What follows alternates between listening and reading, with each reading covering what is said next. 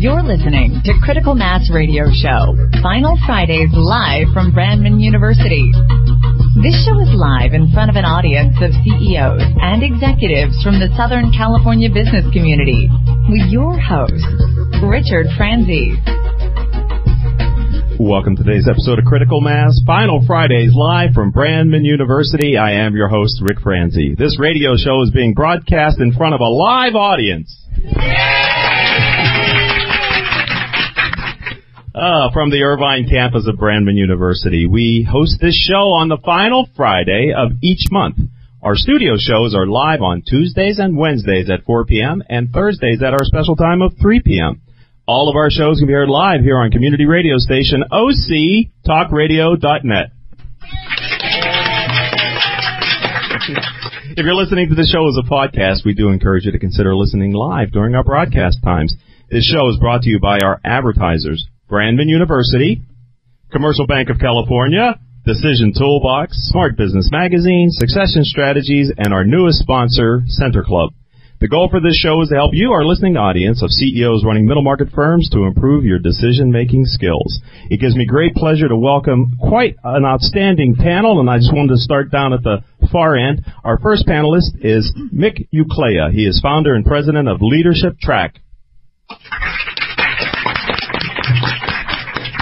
Seated next to him is Herb Callahan. Herb is the corporate director of Golden State Foods. Welcome. Dr. Kathleen Bates. She is a professor here at Brandman University. And finally, but by no means finally, is our token millennial for the panel today, Ryan Hines, who's public relations coordinator at Chapman University. Let's give it up for our panel this morning. So this is an interactive show. We're going to take a couple breaks like we do for the radio show because this is just a live version of what we do every week. And our first break will be in about 20 minutes. And Paul Roberts is our engineer and producer here for the show today. Thank you, Paul, for being here. Let's start very simply by asking each of the panelists to just help our audience, both those here in the classroom and also those listening to us live, a little bit about your background. So, Mick, how about if we start with you? Can you give us a sense for your background? Sure. I got into really interested in leadership numbers of years ago, and I saw it was a great way to change people's lives as well as change organizations that were doing really good things and to help them do those things even better. One of my goals is to help organizations become worthy of human habitat, to help them be better at what they do to become better versions of themselves. They're doing a lot of right things, but oftentimes there's just a little bit of a disconnect. And as we go in and get feedback and help one another, we can become a much healthier organization just through a few disciplines as we practice those. I write books. I ask children when I see them, what do you want to be when you grow up? And the reason I do that is because I'm still looking for ideas. So that's one of the things I do. I love working with people. I love seeing people really be a better version of who they already are. They're already good the way they are, but how do you keep growing and be a better version of who you are? Lifelong learning and lifelong service, I think, are two of the keys for that. And so that, I'm committed to that.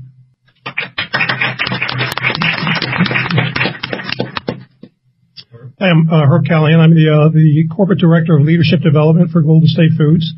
Golden State Foods is a $6.5 billion international food manufacturer and distributor. You may have seen our trucks driving around with the McDonald's logos and all that. McDonald's is one of our largest customers. Probably about 67% of our business. What I do at Golden State Foods is we have an internal learning management system, university called Golden State Foods University. It's now a dedicated position. We've had it for about 3 years, and we'll probably talk later about where that came from. But I run that university. I've been with the company for about 2 years.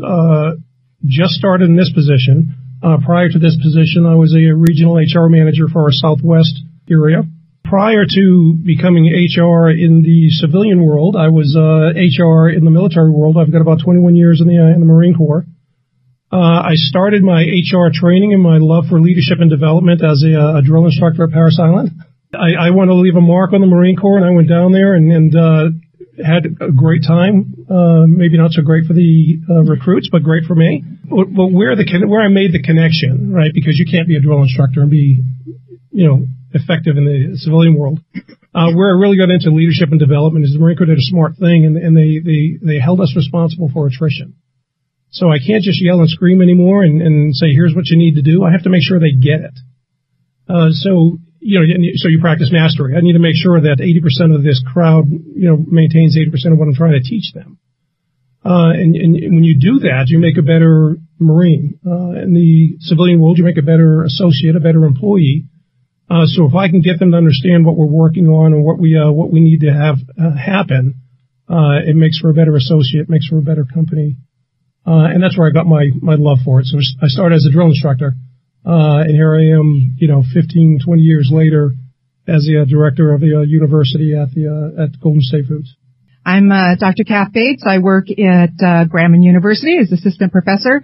I've been with the Chapman University Institution, the complex of institutions, since 1989, teaching as an adjunct in human resources and organizational leadership. So I have a pretty broad span of time of watching individuals at the undergrad and grad level move through higher education and into the workforce. As an HR specialist, and I've had HR practical experience at AT&T and some telecom companies, smaller organizations in San Diego, what my primary point of interest is in helping our students match themselves to the needs of the workforce. And it's really, really difficult for HR, particularly HR folks, to plan and manage and develop around the multiple generations in the workforce. So my belief is that there are three major factors influencing this that HR professionals need to consider for the current and the future workforce, and those are the three forces of education, demographics, and values. And we need to look at a very broad picture of what the workforce looks like now with the older millennials, if you will, versus the newer millennials coming in. My son is 19 years old, will be 20 this year, so he's a very young millennial. And I see a very different sort of person at the young end than there is at the higher end. And I'm also interested in learning from those who have more theoretic knowledge about the millennials as well. And I hope to add some value talking about the workforce issues. Hi, well, I think I fall probably somewhere in the middle. I'm 24 years old. I'm from Florida. I studied public relations at the University of South Florida in Tampa. And going to college, I immediately jumped into leadership roles.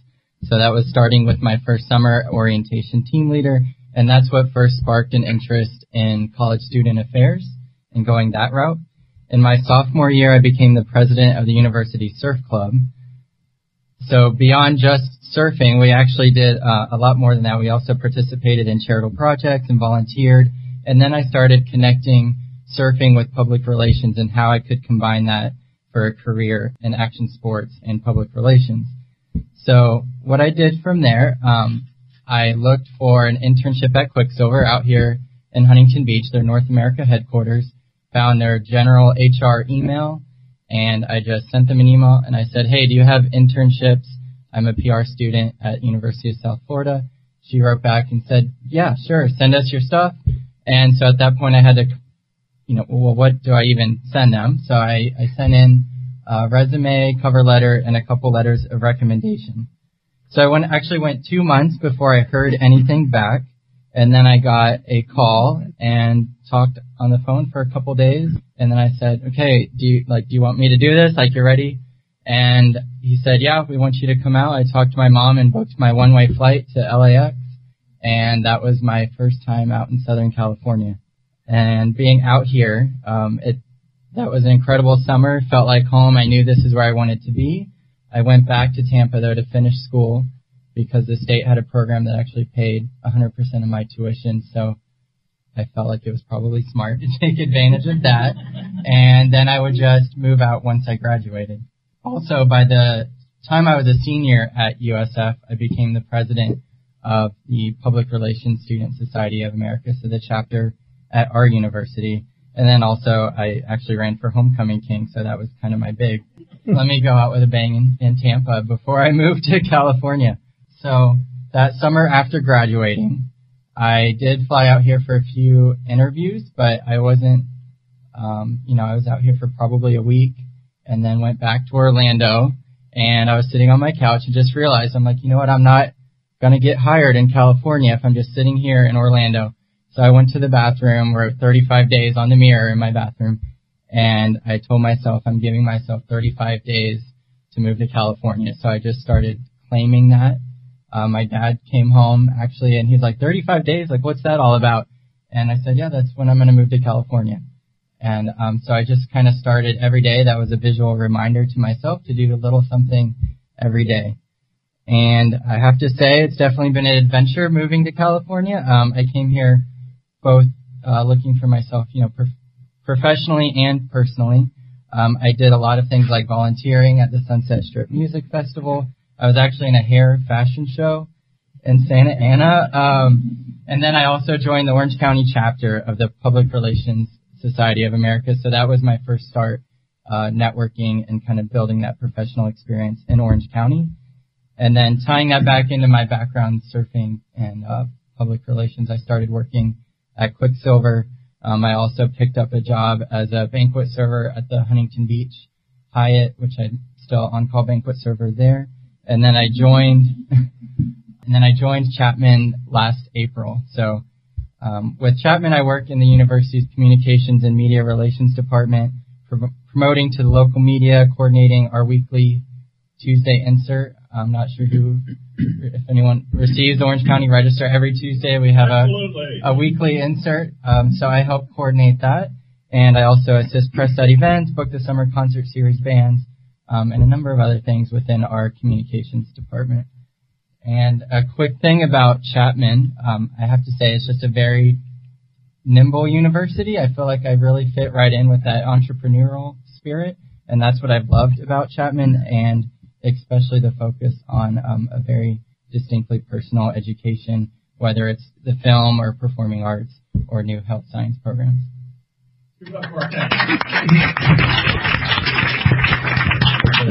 You're listening to Final Fridays Live from Brandman University. This is Critical Mass Radio Show, and I'm your host, Rick Franzi. We have about 5 minutes until our first commercial break, and I thought I'd come back to you, Mick, and ask, could you, to set the context, would you give us the definition of a millennial? Can you do that for us? We could take a picture of Ryan, and that's what he looks like. Definition of millennial, and by the way, when we talk about demographics, we're talking in generalities. Not everybody fits perfectly in this category, but it's a general truth. As if I said to you, seatbelt saves lives. That's a general truth, because I can show you some statistics where it actually caused a death. But generally speaking, seatbelts save lives, and so it's good to wear seatbelts, even though you can point out some exceptions to that rule. And with demographics, it's the same thing. So they're about 1981 to 2001. They're probably age 13 to 33, right in that category. Some people can be a little older and feel like a millennial because they think that way. It's really the values you have, the intrinsic values that drive the behaviors that we observe.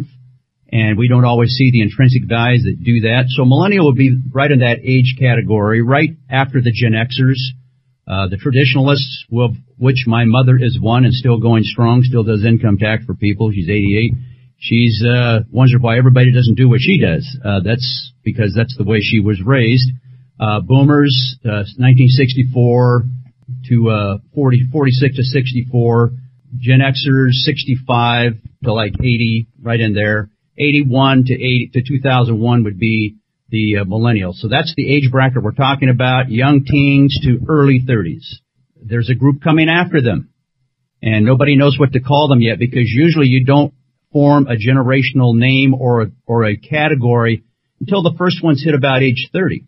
And then it begins to settle in and what they are. So there's different things. Some people are calling them homelanders for obvious reasons, because that's when we started Homeland Security. We came up with the term the O generation because they came along with Obama, and he did the third way thing, and he really blew the world away with his text messaging, and Hillary didn't know what hit her. She had no clue. He did something unprecedented. It was so contrary to political format and rules, but who cares? Things are changing. And so he had 68% of the youth vote before she even knew what happened. So that's the age bracket, anyhow, that we're talking about. That's a millennial. Thank you, Mick. All right, you're listening to Final Fridays live from Brandman University. We're going to take our first commercial break, and when we come back, I'm going to come back to you, Mick, because I'd like you to talk a bit about the trends in how millennials are entering the workforce. So stay tuned, ladies and gentlemen. We'll be back after these words from our commercial sponsors. Commercial Bank of California, or CBC, is a well-funded, full-service bank located in the heart of Orange County. When it comes to safety and stability, CBC has one of the highest levels of capital of any commercial bank, ranked in the top 6% in the nation. Commercial Bank of California was founded in 2003 by a group of Orange County's finest entrepreneurs. To this day, our bank is governed by our founders, including General William Lyon of William Lyon Homes, Alex Morello of the Morello Group, and Frank Willie of Fidelity National Financial, to name a few. In short, we're a bank founded, built, and run by entrepreneurs, for entrepreneurs. Not every business in Orange County should be our customer. However, if your business is looking for a bank that can assist in finance, production, analytics, and risk management, there's no better bank to choose. To understand the true power of how Commercial Bank of California can help you achieve your goals, give us a call at 714-431-7000 or visit us on the web at www.combancal.com. Member FDIC.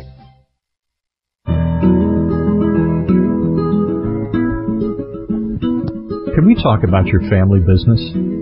You know, that thing you put your whole life's blood, sweat, and tears into? Well, what happens when you retire or try and pass that business on to your children? At Succession Strategies, we can help you find the answers. We'll guide you through the unsettling process of protecting your family legacy and successfully passing your business on to the next generation, safely and securely, ensuring that it'll both survive and thrive for generations to come. So ask yourself just one question. Can I really afford to wait? Take the first step. Take our complimentary self-assessment at successionstrategies.com. Or call us at 714-560-9022 to set up a free consultation at your convenience.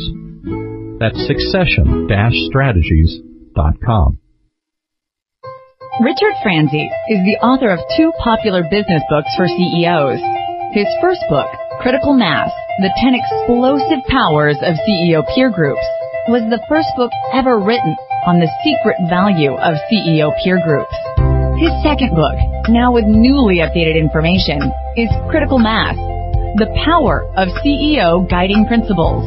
Richard's books contain powerful information to help CEOs running middle-market companies gain valuable insights to improve their decision-making skills.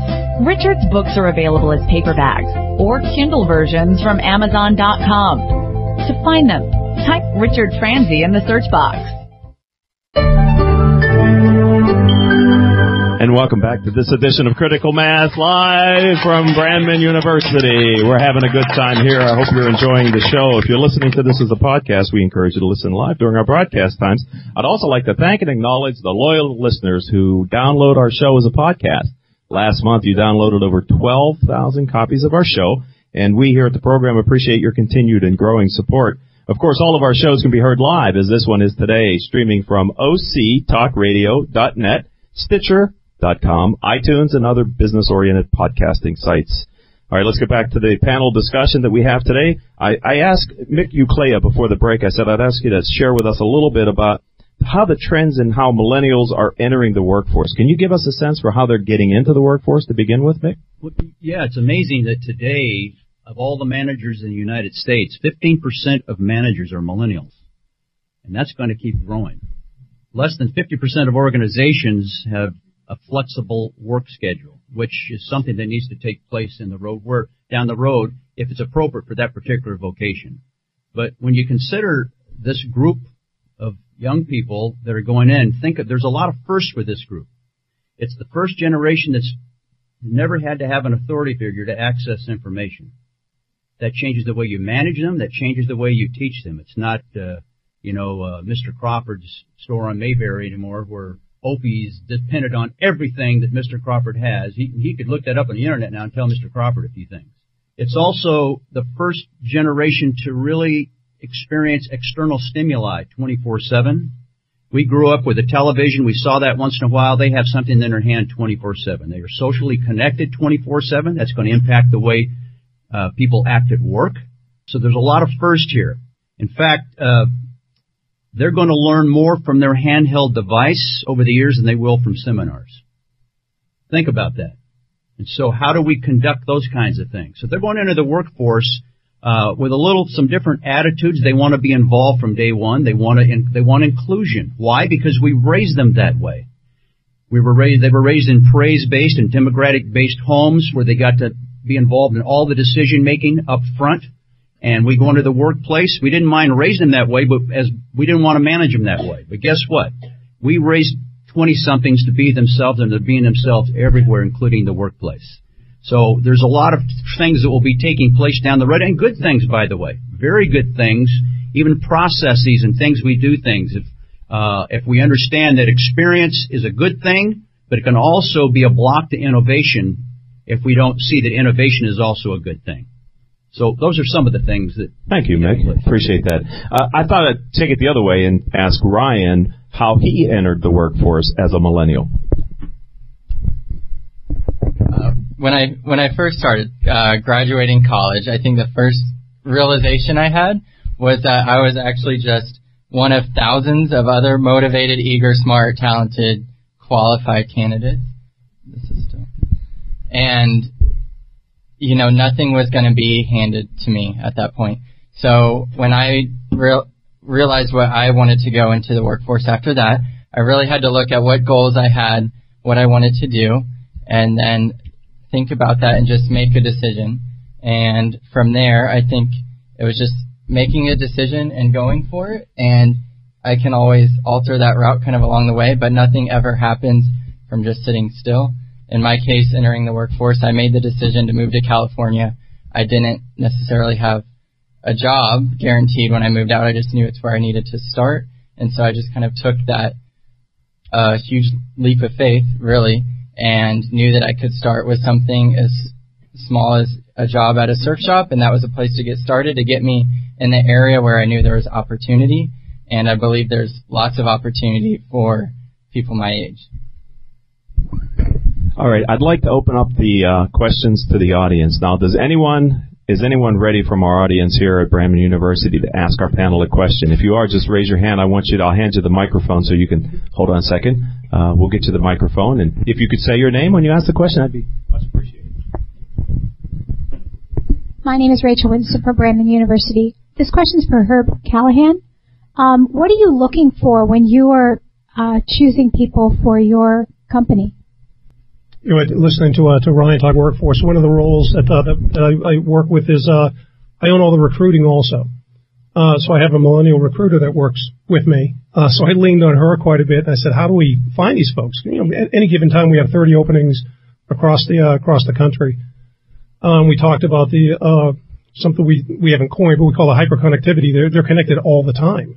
So we use a lot of social networking, Facebook, LinkedIn, to reach out and find folks. But what we're looking for is we look for the same things that whether they were traditionalists or baby boomers or Gen Xers or millennials, we look for the same thing. We look for capacity. We look for folks that have the ability to grow and to do more. And you see a lot of that with the millennials. You can hear the confidence in Ryan's voice about, I knew I was going to do something. When we hire millennials, I mean, that's what you're getting when you're chatting with them. They want to hear, what are you going to do for me? Maybe not that, forward speaking when they're being interviewed, but they want to know, what are my opportunities here? Because I know I can produce. I know I can give you something. What do you have for the taking? So when we look for folks with capacity and that drive to take on more. Thank you very much. Any other questions from the audience? We're looking for questions from the audience. Don't be shy. You see that. Okay, would you come over here, Dean Worthington, and ask it into the microphone? Thank you, Rich. This sort of stems from the time I spent on your show about a month ago. Question for Herb, just to follow on. we're starting a new competency-based education BBA program, and we talked at length about that about a month ago on this show. One of the reasons is that we look at the research, and the research tells us better than 50% of the students graduating from college aren't prepared with the skill sets that employers want. And, of course, we have some ways to work that better in our new program. But aside from what the research says, what do you find about the graduates and their skill sets? What are they good at, and what things are they lacking on? Well, it's funny. Most of the other recent millennials that we've hired are highly educated, and so they come in with a textbook knowledge, and it's the really getting out on the floor, talking with folks. It's really the leadership and development, which is why we now have this focused approach on our own internal university, and really want to make it an institute for leadership and development. So I think that's it. They've got great. They understand theory. They understand how A plus B equals C. But how to make it happen. So it's that real world, and it comes through internships and getting out there and doing things. So the textbook is great. That shows us that they've got that strong academic foundation, and they've got the capacity to learn more. And I think that's a Greens phase. You could have the capacity to learn more.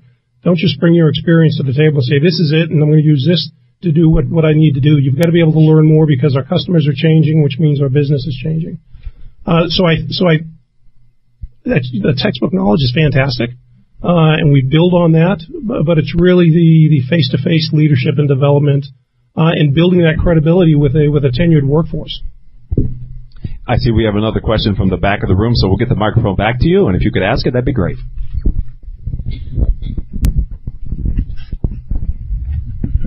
Hi, thank you. I'm Sheila Steinberg, Professor of Social Sciences here at Brandman University. My question here is for Dr. Bates. And Dr. Bates, I was just wondering, being that you've worked in HR and you're a parent of a millennial, what advice would you give a millennial who's going out into the workforce today? Because it sounds like, from what you're saying, we're dealing with kind of a group that has its own particular skill sets and culture. So I'm just wondering, from an HR perspective, how would you advise them?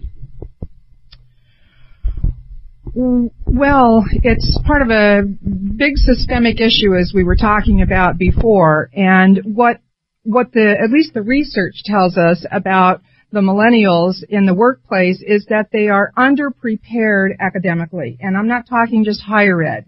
And perhaps an organization as popular or recognizable, certainly, and has the reputation that Golden State Foods has, may be able to attract and actually select a higher caliber of employee. But generally speaking, at least according to Pew Research data and other research that's been published, the millennials have entered the workplace, including those 30-somethings that are managing in organizations today without adequate critical thinking skills, math skills, writing, and oral communication skills. And we hear this even from our own board of advisors for the HR program here at Brandman University. In fact, one of the things that we're just really, really passionately pursuing right now is a re-engineering, if you will, or a reformation of the way we deliver HR education, both at the undergrad and the graduate, particularly the master's degree program. We just got recertified for alignment with SHRM, so it's not about the content. We get sequential, and it's not easy to prove your alignment with their body of knowledge and competencies. So it's not about the content, it's about how they're learning. Someone said, I don't remember if it was Mick or Herb, I apologize, but someone was talking about learning through the, through the internet or through their devices all the time. Well, one of the things that you can do, and one of the things we're doing here at Brandman, but it needs to be considered in a broader scope across education, is utilizing this fluency in technology. That's probably the biggest separator between generations, is that millennial. In fact, the older millennials are not as tech fluent as the younger millennials, right? And it's like living in a foreign country for us boomers, some of us boomers, right? I saw I think it was a Pew Research link on the internet this morning where you could actually go in and answer 10 questions and it would tell you how much of a millennial, I can't even say it, millennial you are.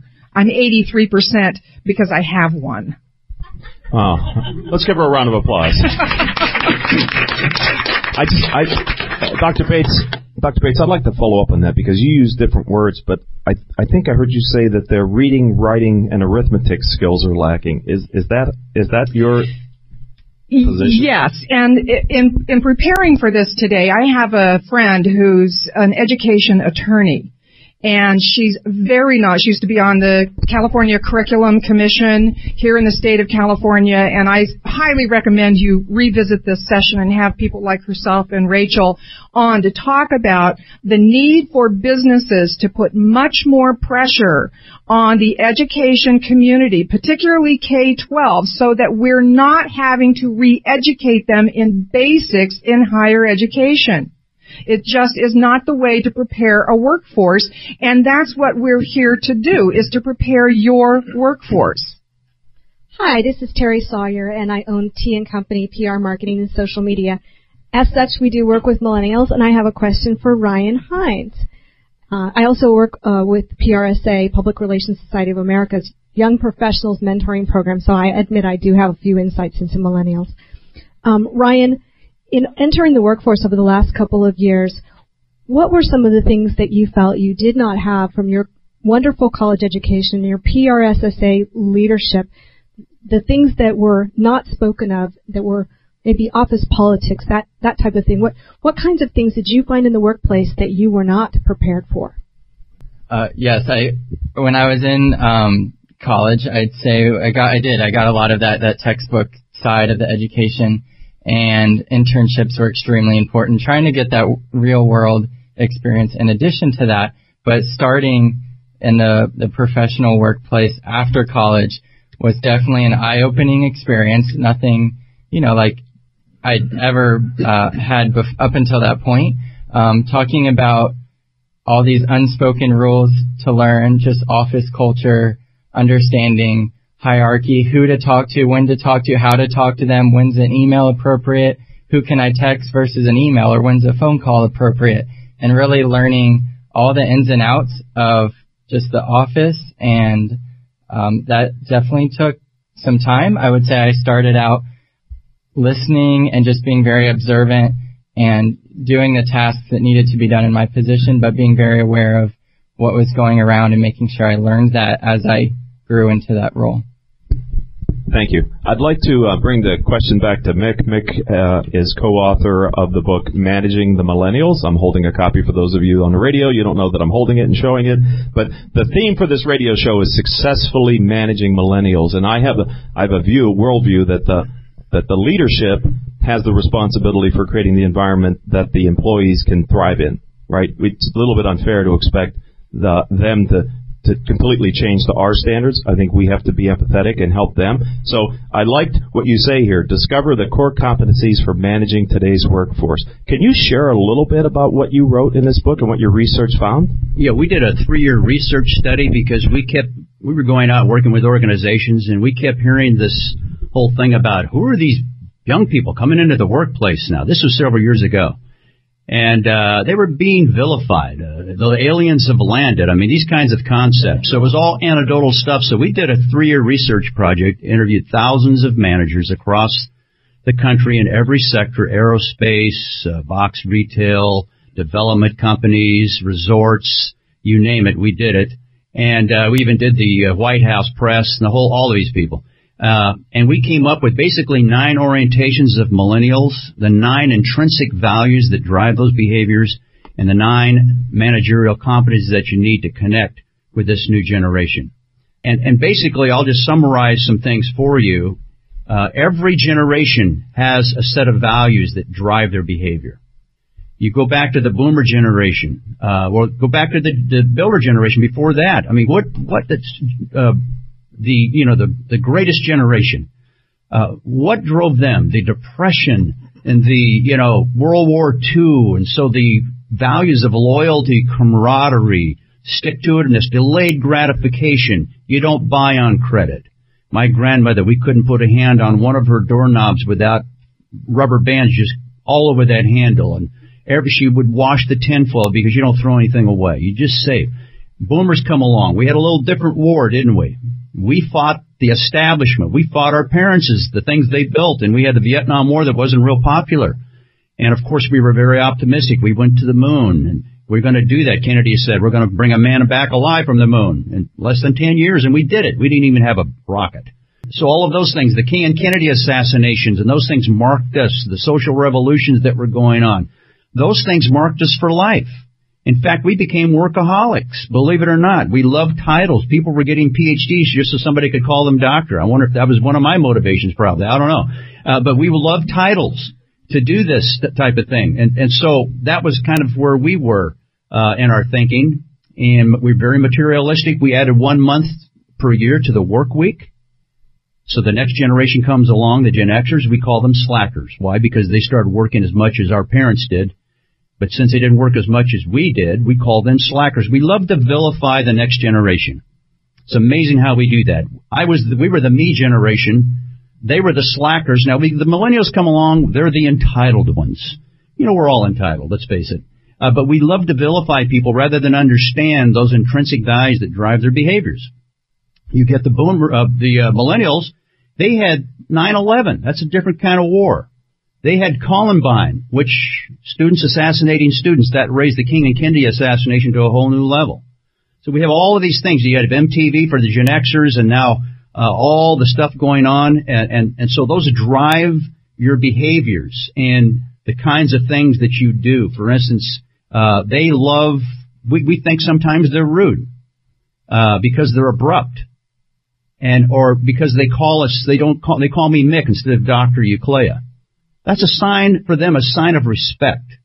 Just one quick anecdote, and the person who was our provost at Cal State Long Beach, I happen to be on the board of governors there because you wouldn't let me into this school. So anyhow, I'm on the board of governors there, and we've been involved over there. But I walked by the provost's office, and Karen Gold, who is now the president of Brooklyn College in New York, and she said, "Come in here.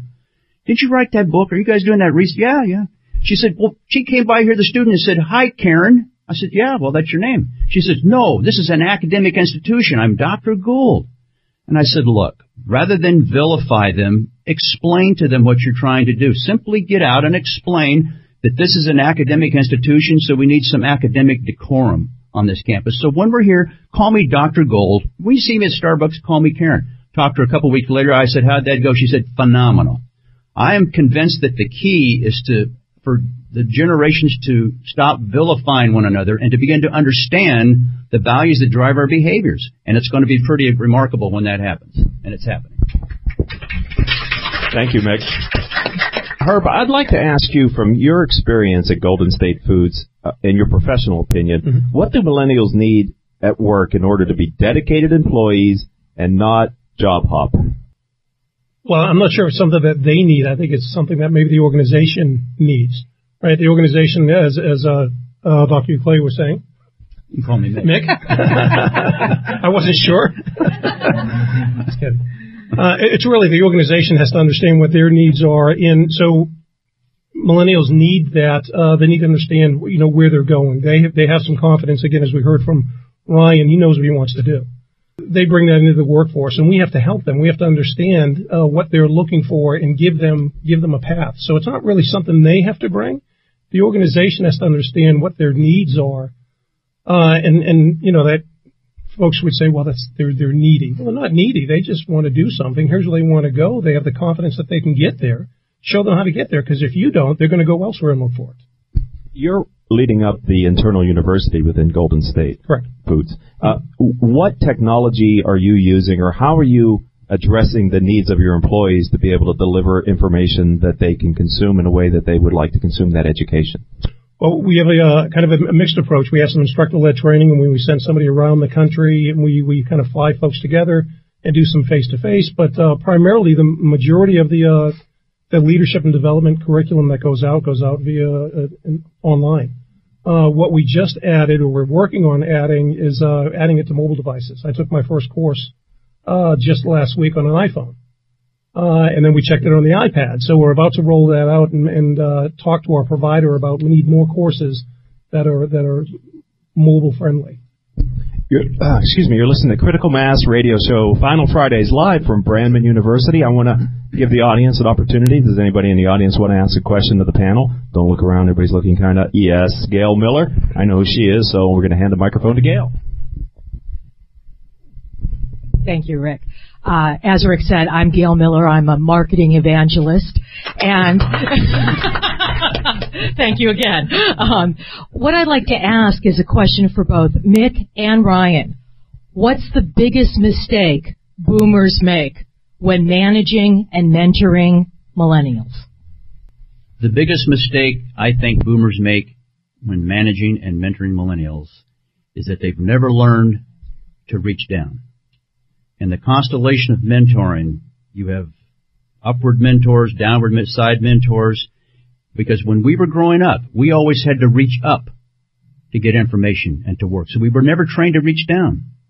Our millennial cohorts have never had to reach up because we always reach down. Mm-hmm. So I think millennials need to learn to reach up. Boomers need to learn to reach down. And if there's not a good relationship there, that's not going to happen because there's explicit knowledge and tacit knowledge. The tacit knowledge is the stuff that Herb and his company have that's not written down, and that's the stuff that these people need to know. And that happens through relationship. And I say that the most mature must take the first step, so that managers that want to really connect need to learn how to connect. And then we do our little bit with the millennials, too, and say, look, you're come off as a little entitled here, so you need to learn how to say thank you. I appreciate that. This is really neat. So we work with them, too. But, the older group wants us to fix the younger group so they fit, not realizing that there has to be a flex on both sides. This group needs to learn how to reach down. This group needs to learn how to reach up. And again, I will say not to vilify one another, but to understand one another, because that relationship is how tacit information is passed on. And there will be a brain drain coming down the road in organizations with all the people leaving if that tacit information is not communicated. NASA said if they had to start the Apollo program again, they'd have to start from scratch.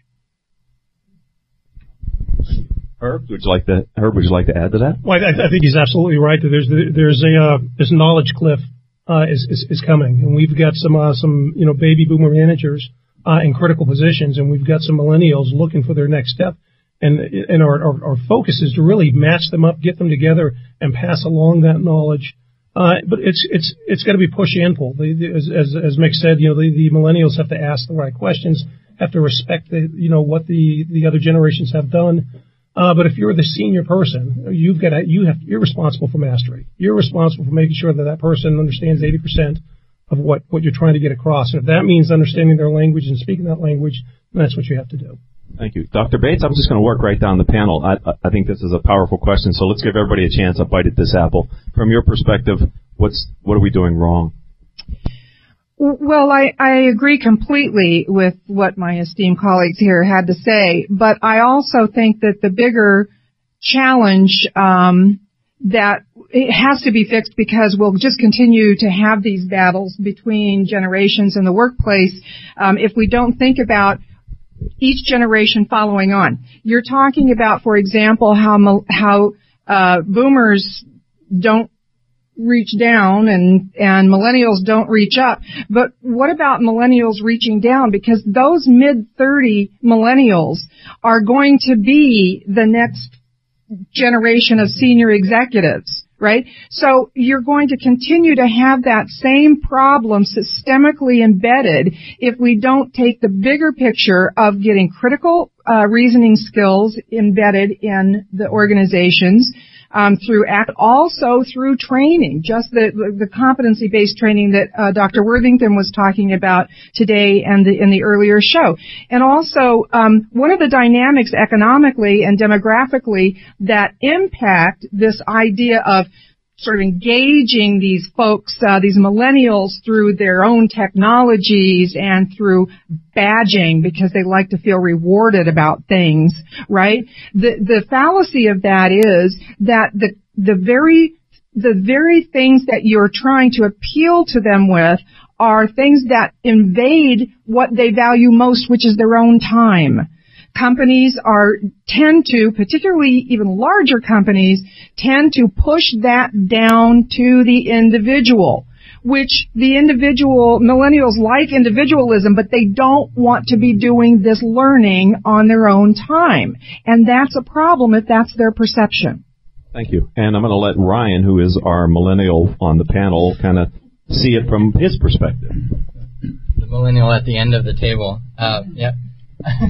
I think we've all agreed, yes, we have access to information all the time, however that is, but it's still extremely valuable. That all comes back to the relationships, and I think we are very willing to look up, and personally, I need that and I want that, so we do want that from the the other generations and higher executives. We want them to also look down, because I know I need that in addition to the access of information I have.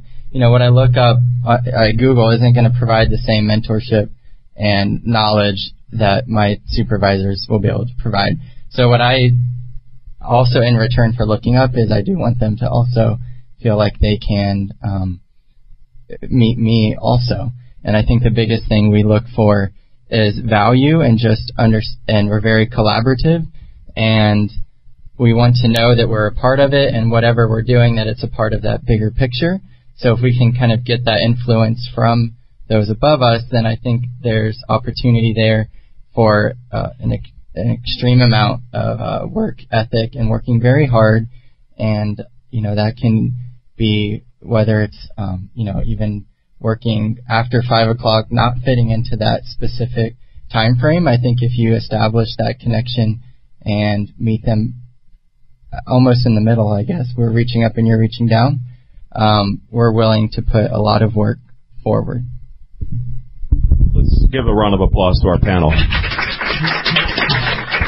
We're going to take our second commercial break here on Critical Mass live from Brandman University. And when we come back from the break, in addition to other questions from the audience, I'd like to start with a discussion around what is it like and what will it be like for boomers to have a millennial as a boss. So stay tuned, ladies and gentlemen. We'll be right back after these words from our commercial sponsors. When it comes to pioneers in their respective industries, we all know the Apples, Starbucks, and Trader Joe's of the world. In the realm of recruiting, Decision Toolbox is the industry's best-kept secret. With 90% of their business from referrals and repeat customers. For over 20 years, Decision Toolbox's U.S.-based team of recruiters, sourcers, professional writers, quality personnel, and tech support has perfected a Six Sigma approach to talent management. No matter the size of the project, Decision Toolbox delivers incredible results. A cost per hire less than half of what contingency firms charge, with the winning candidate presented in an average of 14 days, all with a 12-month candidate warranty. With results like that, Decision Toolbox won't be a secret for long. Visit us at www.thetoolbox.com for more information. If you are an Orange County CEO or a business owner, this message is for you. Do you ever feel isolated with no place to turn for advice or feedback? Who holds you accountable to your commitments in your company? Where do you find the right resources to help you and your company grow? If you have had these questions, then Critical Mass for Business might be the answer for you. Critical Mass for Business is committed to helping you make better decisions through the power of peer learning. These are groups of peers who are running businesses just like you. CEO Peer Groups provides a great sounding board to test fresh ideas and new concepts, review your strategic plans and tactical goals, and present issues and opportunities for a critical discussion. The result is improved strategy, accountability, and improved business results. If you are interested in learning more, go to www.criticalmassforbusiness.com and learn about our CEO Peer Groups. CEO Peer Groups is a registered trademark of Critical Mass for Business. Imagine what it would feel like to lose everything. Your job, your home, your family, your dignity. This has happened to thousands of the men, women, veterans, and young adults we serve at Working Wardrobes. What do we do to help? We provide career development services, life skills workshops, job skills training. We provide the perfect interview outfit, and we get clients placed in jobs. Call Working Wardrobes, 714-210-2460. Donate, volunteer, invest, hire. Richard Franzi is a highly sought-after keynote speaker on topics of interest to CEOs of middle firms across North America. Richard's talks include Killing Cats Leads to Rats, a fascinating look at how unintended consequences of CEOs' decisions impact their firm's performance. Your Gray Matter Matters, which explores how a CEO's mindset can differentiate a middle market firm and define its culture. Richard delivers talks to a variety of audiences, ranging from executive team retreats to keynotes in front of hundreds of CEOs. To learn more about his talks, visit criticalmassforbusiness.com and select the contact page or call 949-887-4104.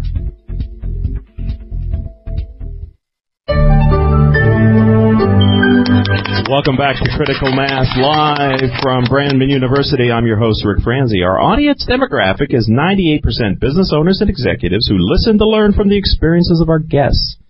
If your firm is interested in reaching these top decision makers, then advertising on the radio show may be the answer. Last month, our sponsors gained valuable exposure through their support of our program. We delivered over 37,000 highly targeted sponsor impressions last month. If you'd like to learn more about advertising on Critical Mass radio shows, then contact Rose Chamora. There she is in the back of the room. She's our Vice President of Sales at 951. You don't mind me giving out your phone number, do you? 951-515-4661. 951-515-4661. All right. Well, we have a great panel and an energized audience. We're having interesting conversation about millennials. And before the break, I said we're going to kind of flip it upside down and take it from the perspective of, one, if you're a millennial and you're managing boomers, what do you have to do to be effective? And two, if you're a boomer being managed by a millennial, how do you have to adapt and adopt to be successful? And we'll just go down the panel. I'd like to start with Mick. Sure. I think we'll start with a millennial. If you're managing somebody, by the way, that's happening today with all the new companies that are starting. You're seeing this take place today. So this is not a abstract question that you're asking, Richard. There's going to have to be an incredible openness on the part, I think, of the boomer. If they are not a learner and if they think their experience trumps innovation and new ways of thinking, they're in trouble. If there's somebody that's excited about learning and that this world is in flux, nothing is in cement and things are moving at a very fast pace, it could be an exciting time for them. If not, it could be the most miserable time of their life. For a millennial, on the other side of the street, they need to be respectful. They need to understand that this other person has value. They don't write them off because they're older. But there's a lot that they can teach them in terms of experience if they're open to it. And they need to let that be known. Not I'm your boss type thing, but there's a lot I can learn from you, and I'm really going to be leaning on you to learn in this situation as well. I think there has to be a two-way street here because a lot of good learning can take place. Again, it's through that relationship. The key is relationships. That's where the learning takes place. Herb, what's your experience at Golden State Foods with this dynamic? Is that in play yet within your business? Do you have millennials that are in management positions, and might they be leading an older workforce? Yeah, I think across the country and probably even internationally. It's a 67-year-old company, so we've got folks that have been with the company 43 years. We've got managers that have been with the company 2 or 3 years. Mick's right. It's really about the relationship. I don't think there's any specifically this is what a boomer has to do, and specifically this is what the millennial has to do. I think if you focus on the relationship and you get some alignment, and we started this last year and we're continuing it this year, we focus on credibility and trust. Here's the 13 behaviors we want all managers to practice. Here's the 4 cores of credibility that you all must have in order to be trusted. So if you focus on that, you get some alignment. Whether they're a boomer or a millennial, they understand the language. When we say trust, when we say integrity, when we say humility and congruence and character and intent, they all know exactly what we're talking about, and they recognize the value of it, of having that same language. And if I need them to get something done, I'm going to exercise these behaviors and show these competencies. and that's why I'm going to connect with them. And it goes either side, boomer to millennial or millennial to boomer. And Kathleen, Dr. Bates, what's your perspective on this? Well, I take just a slightly different perspective, not contrary or contradictory, but I do think that some of the structural issues are going to mitigate the effectiveness of just focusing on relationship. Boomers like to focus on relationship. We've probably caused some of the millennial challenges that we deal with ourselves because we've been very big on giving a lot of positive feedback and making people feel good about themselves as opposed to holding them to standards and consequences. And that I'm not saying that that's good, bad, or indifferent. That's just the way the values are shaking out now. So in addition to relationship, which is absolutely critical and probably the most critical success factor for anyone in a business position, we also have to recognize that these millennials may not be coming to the workforce with the specific skills, with the core competencies required. And the relationship is not going to close that gap. In fact, the relationship strained because the expectations that we have of those millennials will not be met, and we will get frustrated mentoring someone who just can't make the grade, not because they don't have the capacity, but because they don't have the learned skills. Thank you. And finally, Ryan, what's your perspective on this question? Going off what Herb said, I noticed he said no matter what age the managers are on, 2, 3 years, or at the company for 45 years, they all need to be trained on the same, the same qualities, and they all need to that across the board. And I think that's something that I look at and other people my age look at, is that we see, rather than necessarily titles, we look at it as, what do you provide? I don't necessarily, I guess I would say, care what your title is. That the title itself isn't the big deal, and it's more about what you can, how everyone can contribute, and fitting them in those right positions, and making sure the right person is doing the right task that fits with them, and also the needs of the company they're in. And then with the expectations that you talked about, I think that's what needs to be addressed straight from the beginning.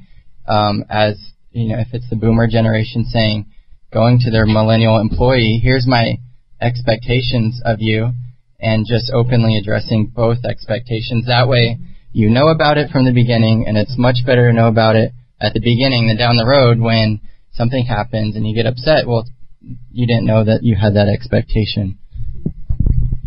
Big round of applause. Thank you. Oh, Mick, you'd like to add something to that? Sure. Just one thing. I agree with what you're saying about threshold competencies. If you don't have the competencies, you can't do the job. But that's just the threshold competency that gets you in the door.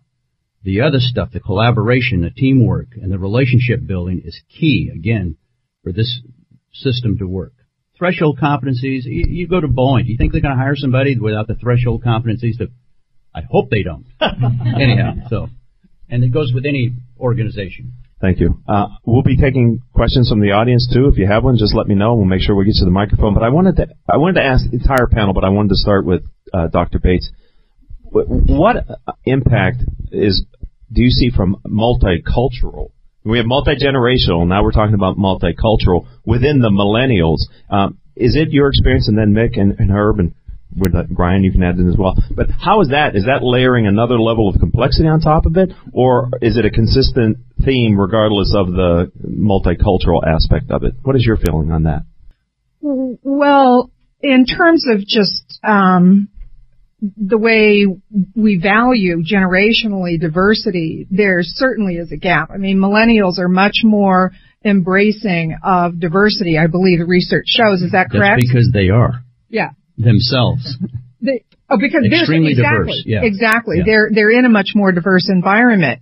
So I'm not sure to the extent that impacts most large organizations have a fairly diverse workforce, and they usually have diversity programs and stuff for people who are generationally not attuned to that kind of thing. So I'm not sure how that's playing out in the workforce, other than it's going to get easier to deal with those, hopefully, because of that coming up. 1 in 3 millennials is Caucasian. 40% of millennials in this country, 40% of millennials are either African American, Hispanic, of Asian background, or of mixed ethnicity. And this is something that will blow your mind. 20% of CEOs in California, 20% of CEOs in California are immigrants. So we have a very diverse population, and it's enriching. So when Obama was elected president, we went, oh, the first African American president. The millennials were going, yeah. I mean, why not? You know, I mean, we're kind of, yay, you know, and they're going, well, because they are diverse themselves. And if you go around the world, I mean, it's amazing the diversity that you see around the world. With the largest growing population is this population right here. Does that mean we'll have a higher probability of having a woman for our next president? I'm sure hoping so. Yeah, I think back to your original question. I don't think it adds a layer of complexity. We're a good-sized company. We're something, 52% of the workforce is diverse. When you're 4,500 employees around the world, that kind of falls into place. And we've continually addressed diversity. So working with millennials, I think diversity is always going on in the background. We've got a diversity council that continually, studies the demographics of our local SMAs and how we fit in with the local population. Do we match what the local population is doing? So we have a dedicated focus. We have a diversity council that looks at it continually and is constantly pushing out information to the managers to bring that level of awareness. But I don't think it adds a layer of complexity because I think we've been aware and we've been working with diversity and we've always had a focus on diversity.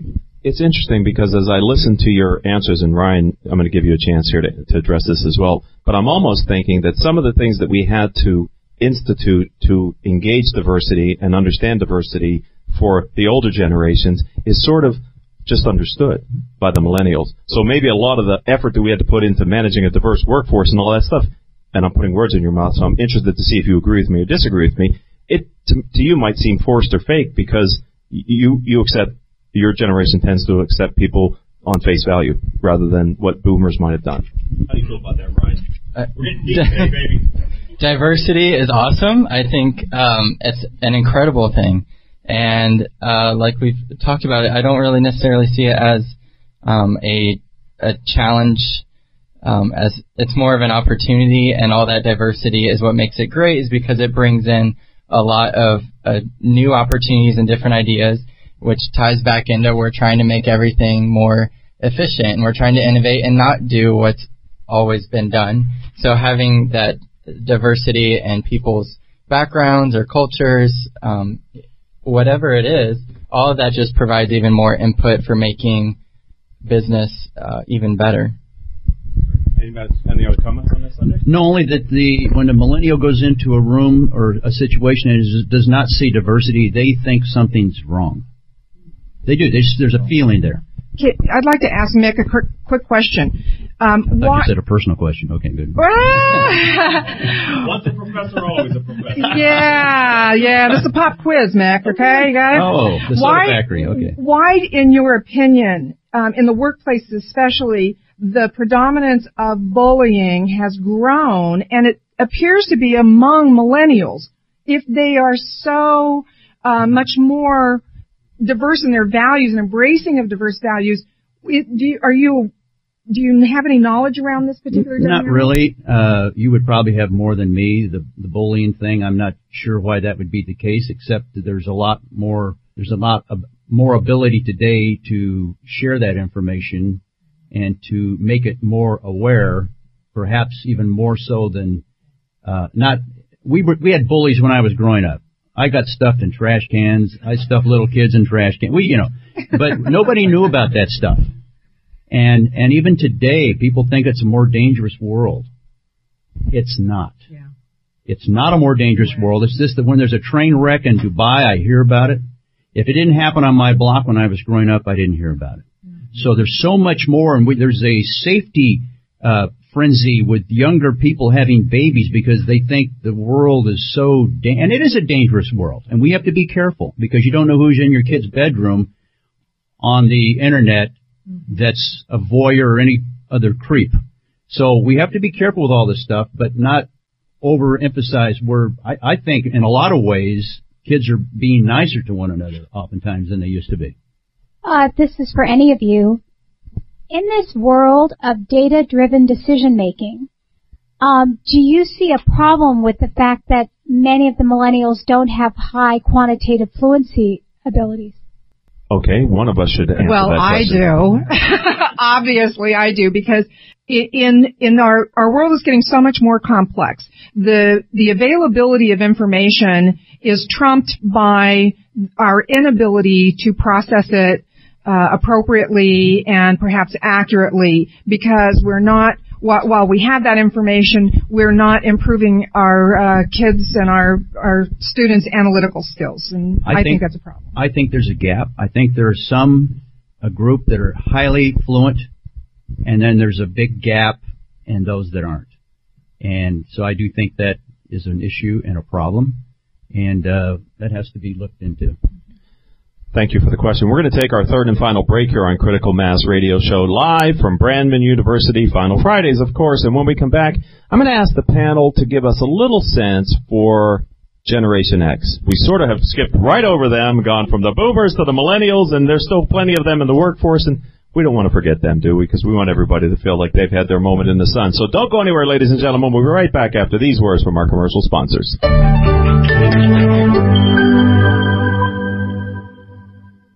There's something positive about the word up. When things are looking good, they're looking up. When someone's down, you cheer them up. So how do you move up? Well, when it comes to getting your bachelor's or master's degree, there's one university that stacks up, Brandman University. Brandman is ranked by U.S. News & World Report as one of the nation's top 10 universities for online bachelor's programs. Brandman's online graduate programs in business and education also receive top honors. So look us up at brandman.edu. Brandman University. Move up. Smart Business Network is a business-to-business multimedia company providing insight, advice, and strategy for C-level executives of fast-growth, middle market, and large companies. As one of the nation's largest publishers of local management journals, under the Smart Business name, Smart Business Network publishes 19 regional print editions, presents dozens of large and small-scale business conferences and award programs, and produces a vibrant interactive digital media presence. For more information, visit us at www.sbnonline.com. Richard Franzi is a highly sought-after keynote speaker on topics of interest to CEOs of middle firms across North America. Richard's talks include Killing Cats Leads to Rats, a fascinating look at how unintended consequences of CEOs' decisions impact their firm's performance. Your Gray Matter Matters, which explores how a CEO's mindset can differentiate a middle market firm and define its culture. Richard delivers talks to a variety of audiences, ranging from executive team retreats to keynotes in front of hundreds of CEOs. To learn more about his talks, visit criticalmassforbusiness.com and select the contact page or call 949-887-4104. Welcome back to this edition of Critical Mass Radio Show live from Brandman University, Final Fridays. It's very exciting to be here, and we have about 15 minutes left on the radio show, and we're going to be getting back into it. Before the break, we said we wanted to talk a little bit about Generation X, so Gen X. So, Mick, can you, from your perspective, give us a little sense for what they must be going through with all this focus on millennials? Well, they're the ones that got edged out, and quite a bit. For instance, you have 58 million builders. That's a lot. Then the boomers come along, 80 million boomers. Gen X comes along, 38 million. And then 80 million millennials. So you have this little generational cohort in the middle. And believe me, size does matter. It does. It absolutely does. In fact, the biggest, that's why boomers coming through is, remember the old pig in the python, look at this demographic, look how big they are.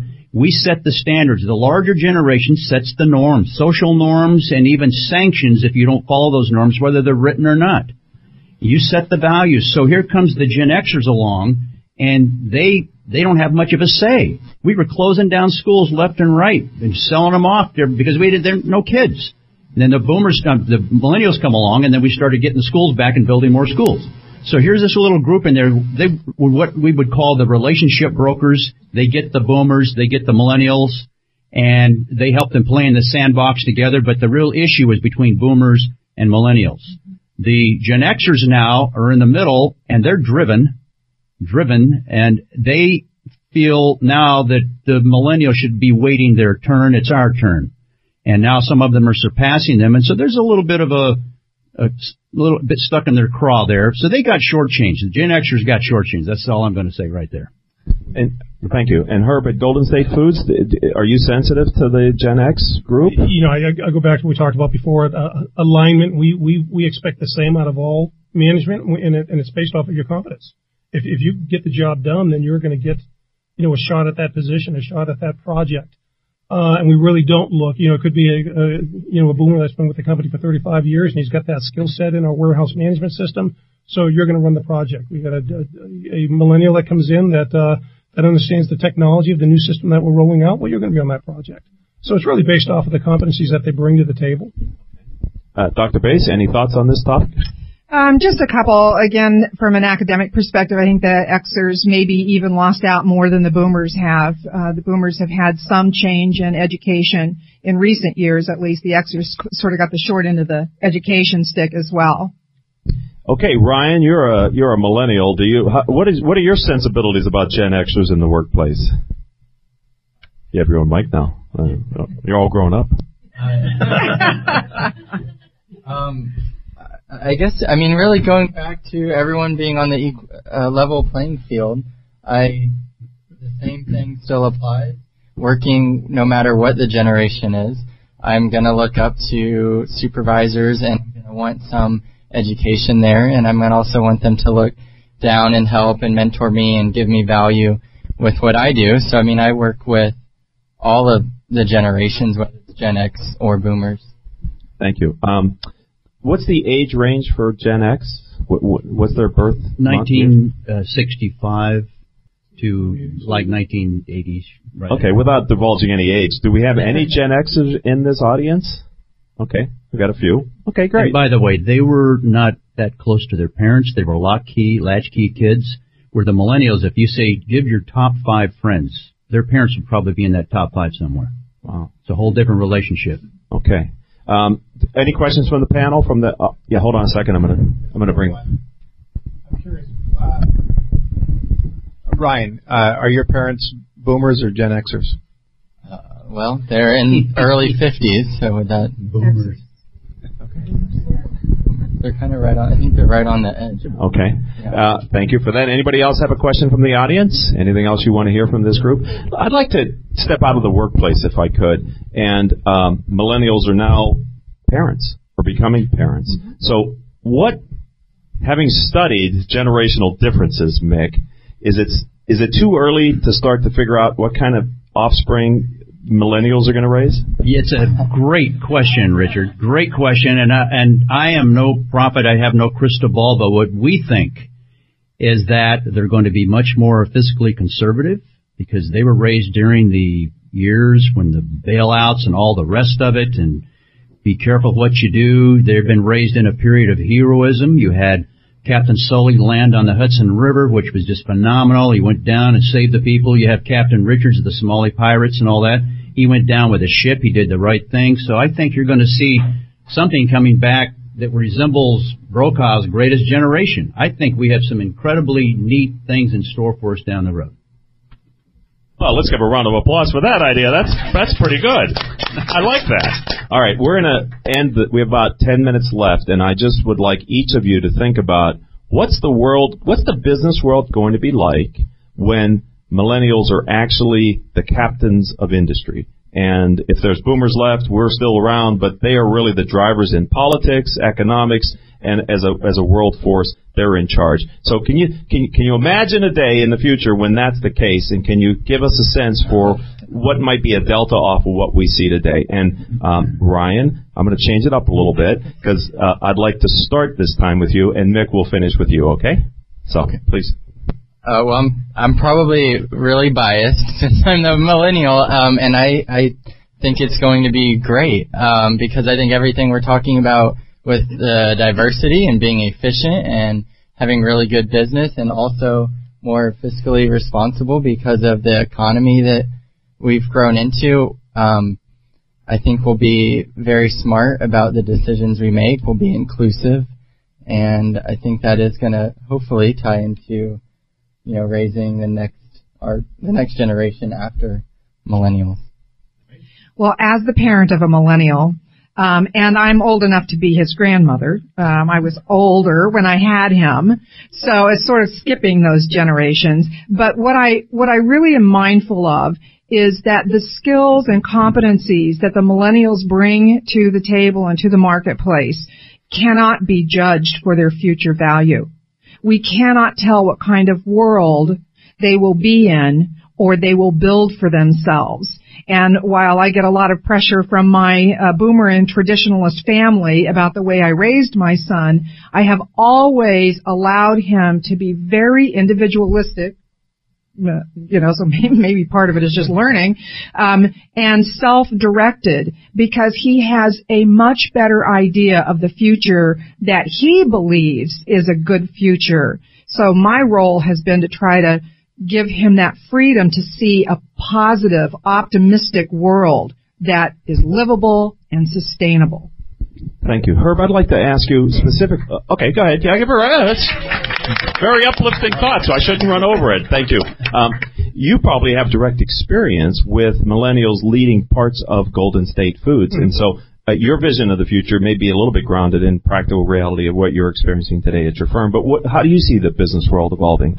Well, when you first asked the question, I imagined, well, if we teleported them to the future, and they bring all these skills that they have now, it's, innovation, risk-taking, and which is exciting, but, maybe not so grounded, and it's kind of the, all over the place, right?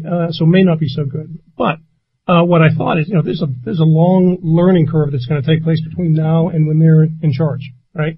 When they're running the show.